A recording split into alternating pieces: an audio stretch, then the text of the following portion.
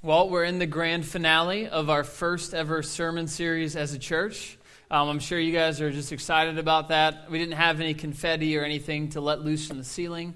But here we are 7 weeks in to being a church plant that's meeting together. And it's been a blessing in a million different ways. I'm excited to finish this series of chapters 2 and 3 of Revelation as we talk about Laodicea.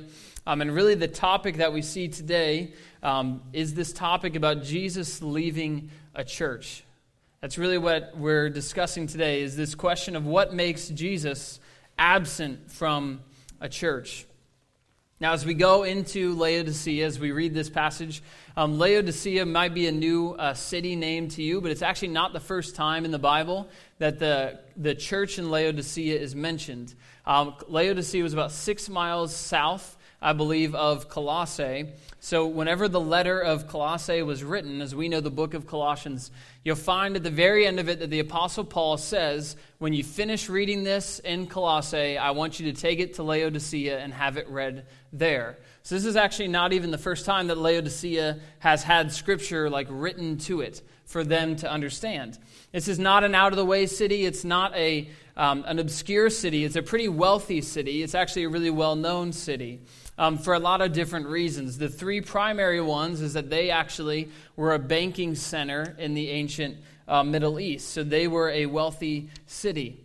They also had an industry of clothes and fine goods like that. Not to mention they were known for optometry. You might not expect that of an ancient city, but they were thought to have all kinds of medical knowledge and especially stuff about eyesight. And so those things all together means that this city was well known. This city was pretty rich. As a matter of fact, Laodicea and Philadelphia both got destroyed by an earthquake. And Philadelphia, in order to rebuild itself, accepted help from the Roman government. Laodicea, on the other hand, was totally fine on their own.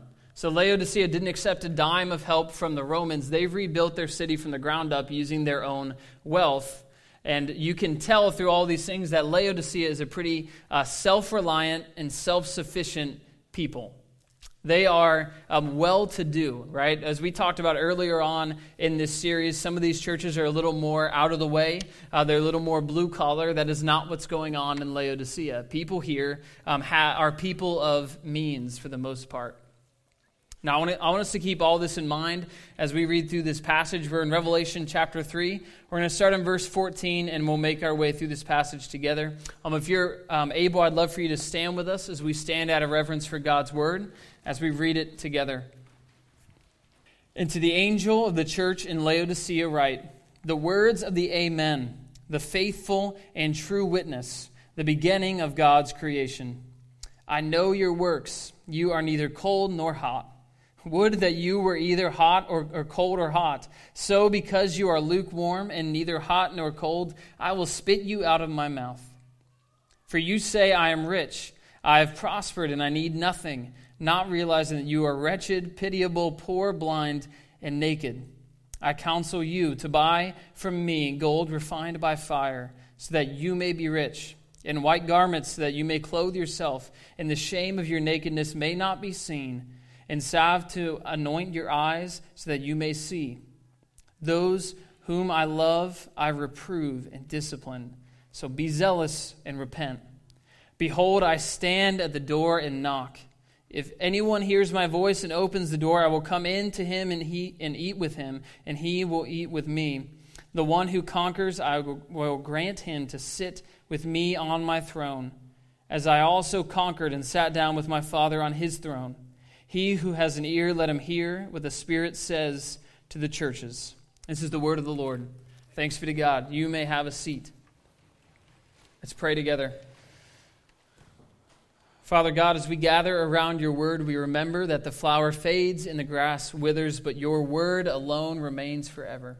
And so we pray that as we open it up, as we read it, Lord, as we study it, that we would have hearts that can understand it, hearts that receive it in faith and in joy for the good treasure that is found in your word. We pray, like the psalmist, that you would open our eyes to see more and more wonderful things in your law.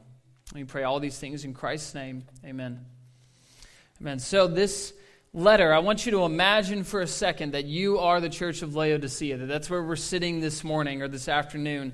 And so as they're gathered for worship, and you have to remember that this scripture, right, when they heard it for the first time, it wasn't them reading it on a page. This was spoken to them, right? This was delivered to from John to their pastor. He brought it to their church, and he read this letter, the whole letter, the book of Revelation, to them. And so this church, Laodicea, has read the intro to Revelation, or they heard it read, and then they heard all these other churches get addressed. And then they realize, oh boy, we're going to be last. And then they hear how some of these churches, like Thyatira, Pergamum, they get encouraged about some things, corrected about others. They get to Sardis, and they hear Sardis just get utterly destroyed and rebuked by Christ with almost nothing good to say. They hear Philadelphia get just encouraged, right? Remember last week, Philadelphia only received encouragement. So I think that the church in Laodicea was ready to get a pat on the back like Philadelphia was. Instead, imagine this being read to you for the very first time. And not just being read to you, but being read about you. Instead of Jesus saying, hey, I know your works and you're doing great, he says fairly quickly that they are so distasteful to him that he's going to spit them out of his mouth. It's not exactly the Christmas cards that all of you are about to send out to loved ones and relatives and everything like that. The biography that Jesus gives for this church is way worse than the autobiography that this church would write for themselves. You see, this church is told that even though they think that they are fine, they're prospering, and they don't have any needs, in reality, they're wretched, pitiable, poor, blind, and naked.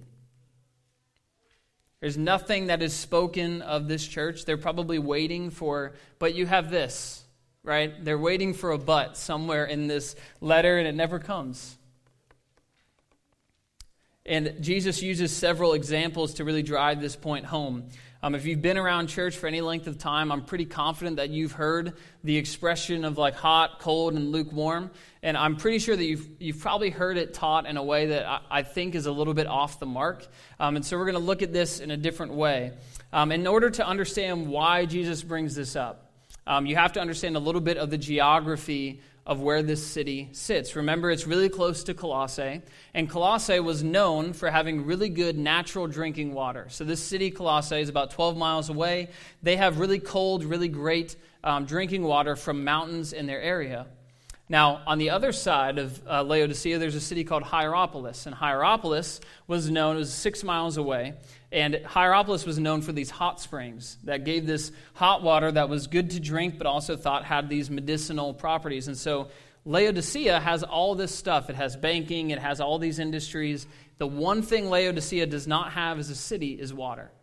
They have no water in Laodicea, none that anyone wants to drink. And so they actually get their water from Hierapolis. They bring it in on an aqueduct, which means, if you're following along, whenever you get hot water from the source and then you have to run it 12 or 6 miles in the ancient world where you can't insulate the pipes and everything like that, it's going to get to Laodicea no longer hot, right?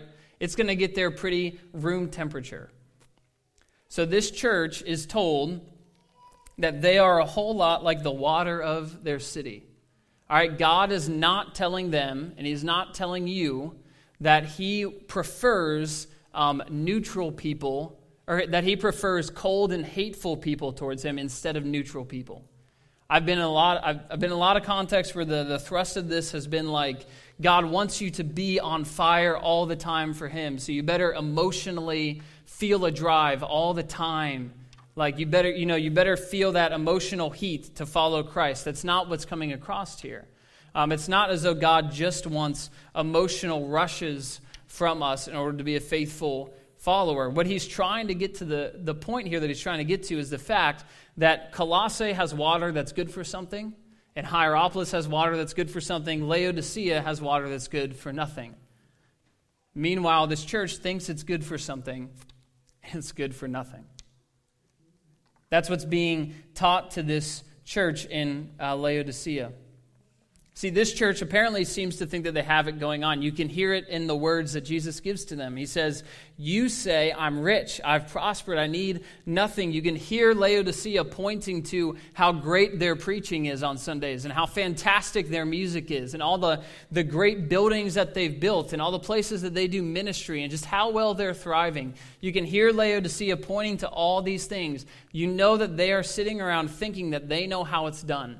Right? This church is confident of the fact that they have figured Christianity out, they've figured ministry out, they've figured the gospel out, they've got it all figured out. And Jesus wants them desperately to see their real condition. As one commentator put it, the only thing worse than not recognizing that you're wretched, pitiable, poor, blind, and naked, the only thing worse than that is not being aware that you're any of those things. Right, in their self-sufficiency, in their comfort, as we sang about, that comfort sings a siren tune. In that comfort, they have become convinced that they have no actual need for God.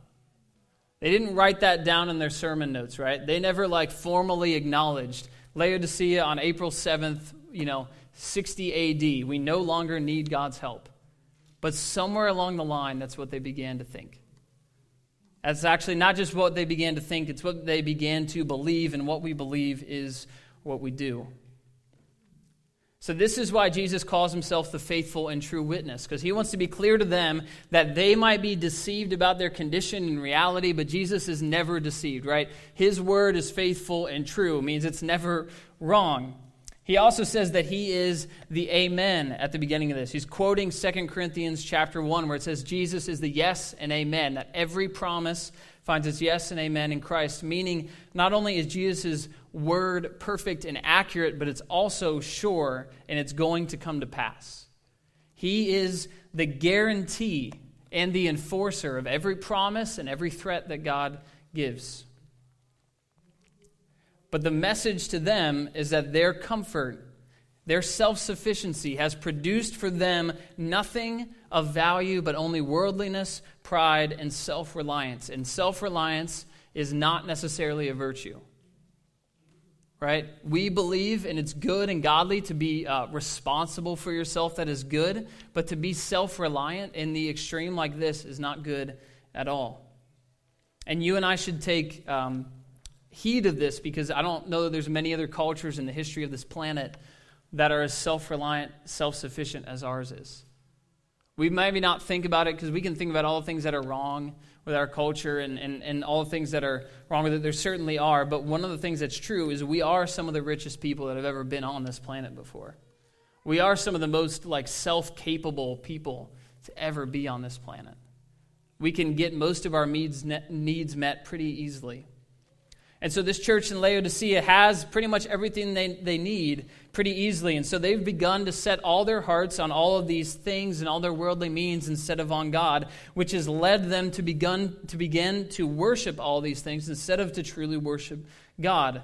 And this temptation is really subtle. Like I said, they never decided that that's how they were going to feel and operate. Just like for us, we never decide that we're going to feel and operate as though we don't need God. We just subtly and slowly get tempted into it. Normally through ease and through comfort, not through discomfort and trial. See, this church, again, like the church in Sardis, there's no hint anywhere in here of the fact that they've been troubled by outsiders, right? There's no I know about Jezebel who's teaching something false in your church. There's no watch out for the Nicolaitans. This church has just fallen into this because apparently things have been so easy for them. So Jesus tells them that they need to repent in verse 19. He says to be zealous and repent. He wants them to leave behind the self-sufficiency and the false security that they have grown so accustomed to, both in their personal lives and in their church life together, so they can leave behind the worship of self and they can actually go to worship the source of all creation. That's what Jesus means when he calls himself at the beginning of this, the beginning of God's creation. Jesus was not created. Jesus is not a created being. He is God himself, which means he is eternal. That's a really important part of our faith. But that word beginning there means source, center, source. That's what Jesus is saying, is you're trusting in all of these things that you think are sturdy, you think they're reliable, that you think that they are what you need, and you have completely forgotten about the source and the center of reality. Because that's what sin does for us. As we begin to trust in all these things, it just slowly tempts us to trust more in those things. And so Jesus calls them to this not because he wants them to miss out on riches, not because he wants them to miss out on things. We have to understand this. So Jesus calls this church and he calls us to repent. He's doing it because he's actually kind. He's doing this because he is kind and gracious to us, because Jesus wants to give them true riches. Remember that this church would have heard the letter written to Colossians, right? And in that letter, in the very first chapter, there's all these titles for Christ, and one of them is how he is the beginning, the firstborn of all creation, of all created things. And so Jesus is saying, stop trusting and coming to all of this stuff and come to me. He says, I will give you real gold that is tried by fire. Remember that this is a banking city. And he says, you need to stop trusting in all the gold that's in all the vaults of all these banks. It's nothing.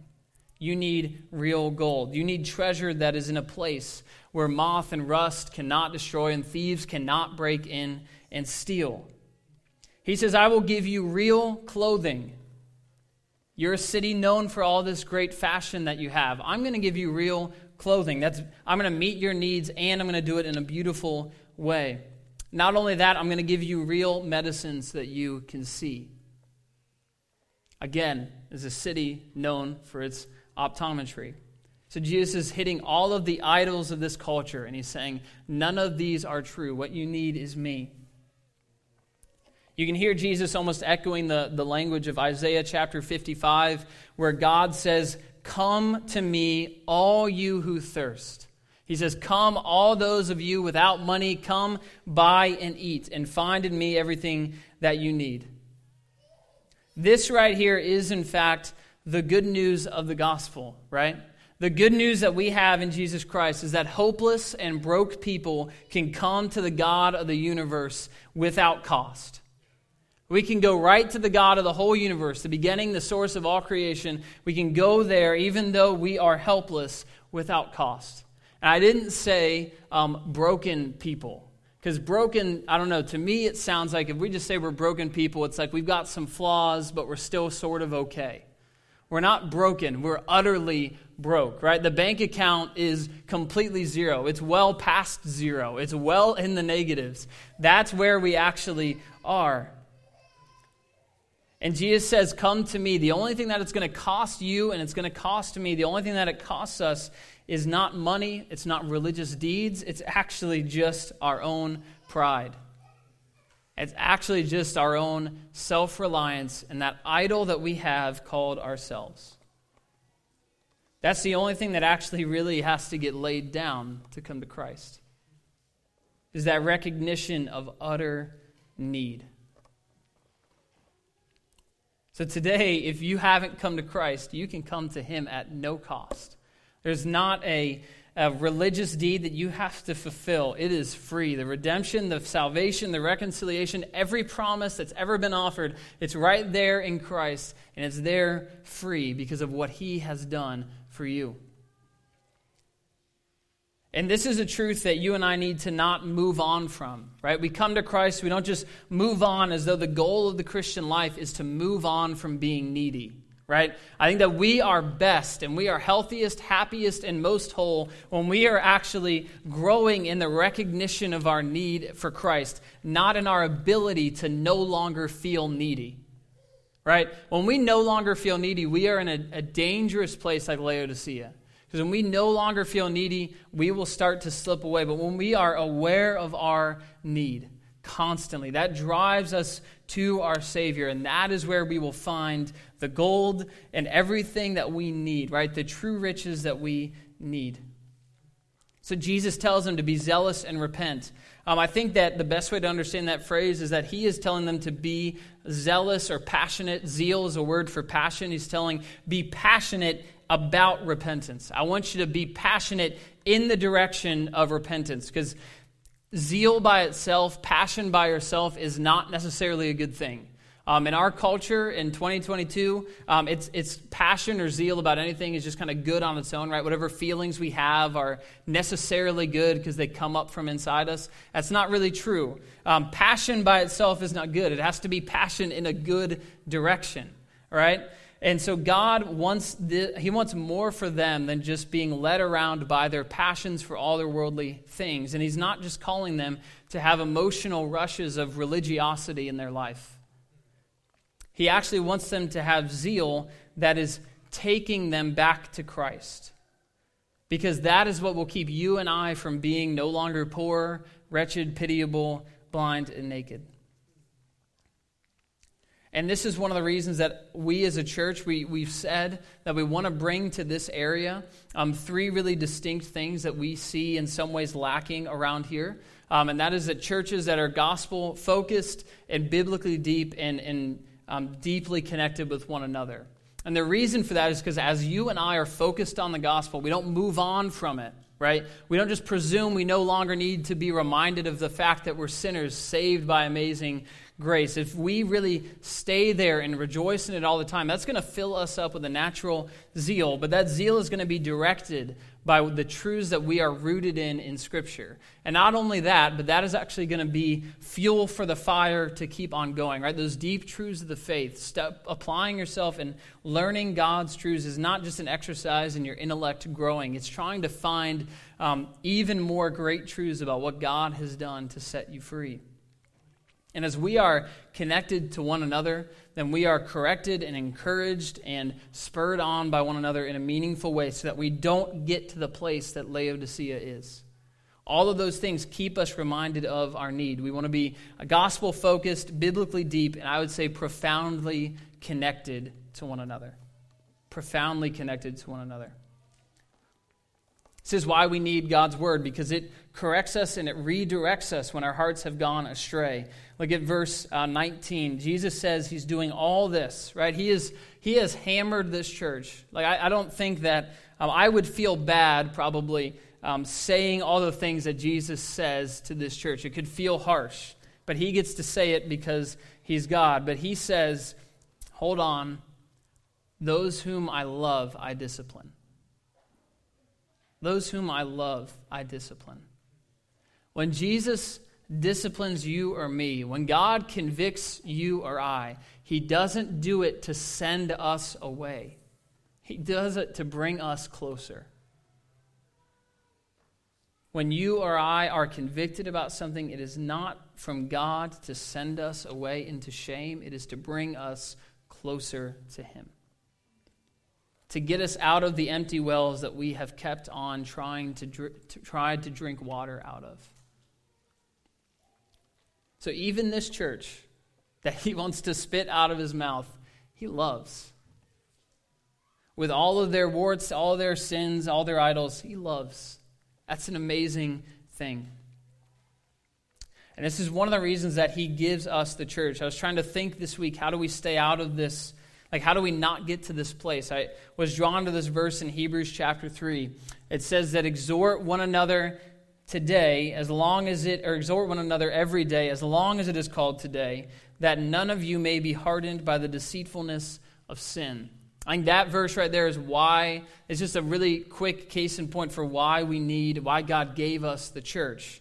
Right? This happens both on Sundays and it happens throughout the week. Like as we gather together and we worship together, as we do these readings together, as we hear the word preached, as all these things happen, the goal is that we would be constantly encouraged and corrected so that we don't end up in this place. So if me or any of the other pastors of Maranatha or anyone who ever speaks from this pulpit, if any of us ever say anything that is difficult, we go to a tough part of Scripture and we preach through it, the goal is not, again, to send us away. The goal is to bring us closer. Because if we don't do that, we will slowly get hardened by the deceitfulness of sin. That's the same thing that singing together and all these things do. But again, that's just one day, and we're supposed to exhort one another as long as it's called today, which is code from the author of Hebrews every single day, that we are supposed to do this throughout the week, which is where that being connected to each other throughout the week matters. Right? We don't just gather every morning here in this room and then go about our days. We need to be actually connected with one another, because every single day, your heart and my heart is going to move in some kind of direction. The temptation of this world and the temptation of sin in us doesn't take breaks, doesn't stop. This hardening that happens is because sin is deceitful. It's not because it's blatant and it has big flashing signs to let you and I know that this kind of hardening of heart happens. But this hardening is how Jesus leaves a church. This is how Jesus ends up on the outside of the church and no longer a part of it. Slowly, our self-sufficiency, our idols, our worship of ourselves and our comfort just kind of hardens us into a nice, comfortable living where Jesus doesn't actually need to be found, because we no longer feel a need for him to be there. So exhort one another. That's a verse for all of us in this room. Exhort one another every day, so that none of us would be hardened by the deceitfulness of sin. Look at verse 20 in here. Behold, I stand at the door and knock. If anyone hears my voice and opens the door, I will come into him and eat with him and he with me. The one who conquers, I will grant him to sit with me on my throne. Think about that verse. Think about that verse. I will grant him to sit with me on my throne, as I also conquered and sat down with my Father on his throne. He who has an ear, let him hear what the Spirit says to the churches. The unpleasant news at the beginning of this, if you think about the visual picture that Jesus paints, is that he is not actually inside this church, right? He's outside knocking on the door. And this is another one of those verses that maybe you've heard taught differently. I don't believe that this verse is talking about Jesus like knocking on the door of somebody's heart in reference to salvation. Because if you'll notice, he's knocking on the door of a church, not on the door of a heart. Jesus is not, as one commentator said, a homeless beggar destined to knock until someone is just kind enough to let him in. Jesus is knocking on this door because he's the owner of the house. Jesus is knocking on this door because he is the one who owns it. Think about all the parables that Jesus told about like a bridegroom going away and coming back. And he's saying, will people be attentive? Will people be listening? Or will people be asleep? The danger of self-assuredness and comfort and self-reliance is that we will slowly and on accident, it will not be on purpose, but we will unnoticeably push Jesus out. And it doesn't matter how great things seem to be at the very beginning of a church plant. That danger is there for every single church on this entire planet. The minute that we think we're immune to it is the minute that we are in trouble. The minute that you and I start to think that we have something going on at Maranatha, that we think that because of this thing or that thing and how great this is or that is, that we don't really need to be on our knees and praying to God for him to bless the work of his kingdom. The minute that we stop doing that is the minute that we have fallen into the same trap. Jesus is knocking on the door and waiting for this church to open it, I believe, to bring them reformation and revival. That's what he wants to do for this church. He's like, let me in and let us restart this thing. Let's restart this from the ground up with people who know their need. You know who God wants to use? People who know that they need him. That's the people that God uses for profound things in this world. People that know their desperate need. And the people who see that desperate need met in Christ. So we, like this church, can have Jesus as a savior and a shepherd, or we can have him as a judge. I think that's the implication to those who don't let him in. So the ones who see their need and repent and go to Christ instead of sin and self, they find the very presence of Jesus, right? They're welcomed in to the presence of Jesus Christ. They're welcomed into the resurrection and eternal life and the right to sit next to him on his throne. Jesus brings you and I into such a close union with himself that we become more than a conqueror just like him, and it can be said that you are going to sit on the throne with Christ. Like, are you kidding me right now? Us? You and me? Like, that should blow our minds that if we really know our need, then that verse should absolutely blow our minds as we read it. Me? Like, I'm going to sit on a throne with Christ? The one who should be judged at that throne, the one who should be thrown far away from that throne, he's going to put me on it? Next to himself, going back to last week, he's going to write his name on me? As it says in Ephesians 2, that we were dead in our sin, but God, being rich in mercy, showed us great love and raised us up to life with Christ. If you continue on in that famous passage, it says that he seated us with Christ in the heavenly realms. Why? Just to show the immeasurable riches of his grace towards sinners in Christ Jesus. Church, you have been shown immeasurable riches of grace. Immeasurable riches of grace. And it comes from one source. It comes from Christ Jesus. So for you and for me, as we try to live this out, let's be a church where Jesus remains, right? Let's be a church plant where Jesus isn't 5 years from now on the outside knocking on the door like, hey, wouldn't it be great if I gave you guys some help? And for us to do that, it's really one central thing. You and I must remember our constant need, and we need to remember the constant supply of grace in Jesus. You want to be a good Christian, whatever that means. You want to be a good Christian, a good follower of God, somebody that God is pleased with. Be a person that remembers your need and remembers that you can go without money to Christ and find it fulfilled. And when we know this, I think it shows up in two huge ways. This is the first two that came to my mind. I'm sure this week in a community group, you can think of more.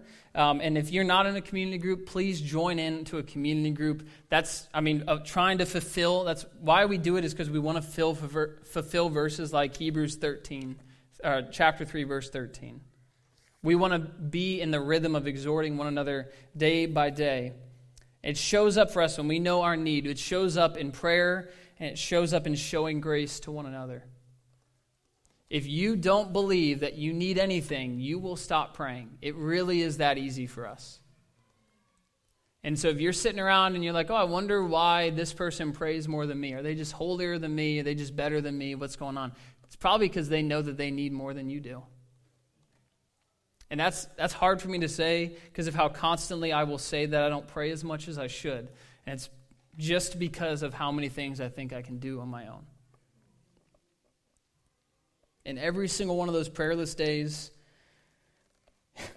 is actually a rebuke against God, saying, actually, I've got this on my own.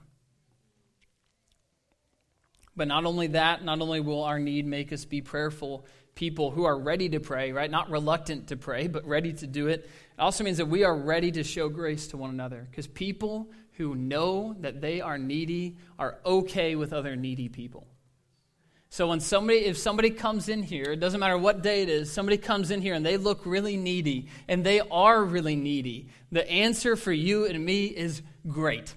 Fantastic. You have come to the right place. We are people of need. We put all these things together. If we just think about this sermon series as a whole, whatever the danger is, right? It could be losing our love for God and one another. It could be a lack of discernment and compromise with the world, letting the truth being twisted by the world around us. The trouble could be suffering, persecution, a trial, or even riches and the fleeting pleasures of sin and comfort, how we give in to them. Whatever those things are, even if it's apathy or a self-reliance like this church, that leads to a total forgetfulness of the gospel and the kingdom of Christ and what God is doing. We need to respond with truly rejoicing and centering the gospel. It needs to be truly treasured in our lives. We need to trust in all these trials. We need to trust in the sufficiency of our God and our God's word. Does not matter what culture says in any way. We believe we have a sufficient God with his sufficient word that he has given to us. And lastly, we need to have the humility to actually submit ourselves to our Savior, to actually follow him, not just say those verses are great for other people to follow. You and I have to actually recognize that our neediness means that we need to follow Christ. If we don't do those things, then this church plant will be a great exercise in us building absolutely nothing. It'll be a fantastic time where we accomplish nothing of value for who knows how long. But if we lean on those things, if we stay needy, then we will be used by God to build the kingdom in profound ways. Let's pray together. Father God, it is our heart that we would be useful for you in your kingdom. If that's not our heart today, God, because so often we get wrapped up in a million other things, Lord, I pray that you would correct our hearts from that. Show us how pursuing you is better than the empty wells, the shallow wells that we are so accustomed to. Lord, we pray all these things, and we pray above all, God, that you would show us and remind our hearts of the immeasurable riches of the grace that has been shown to us.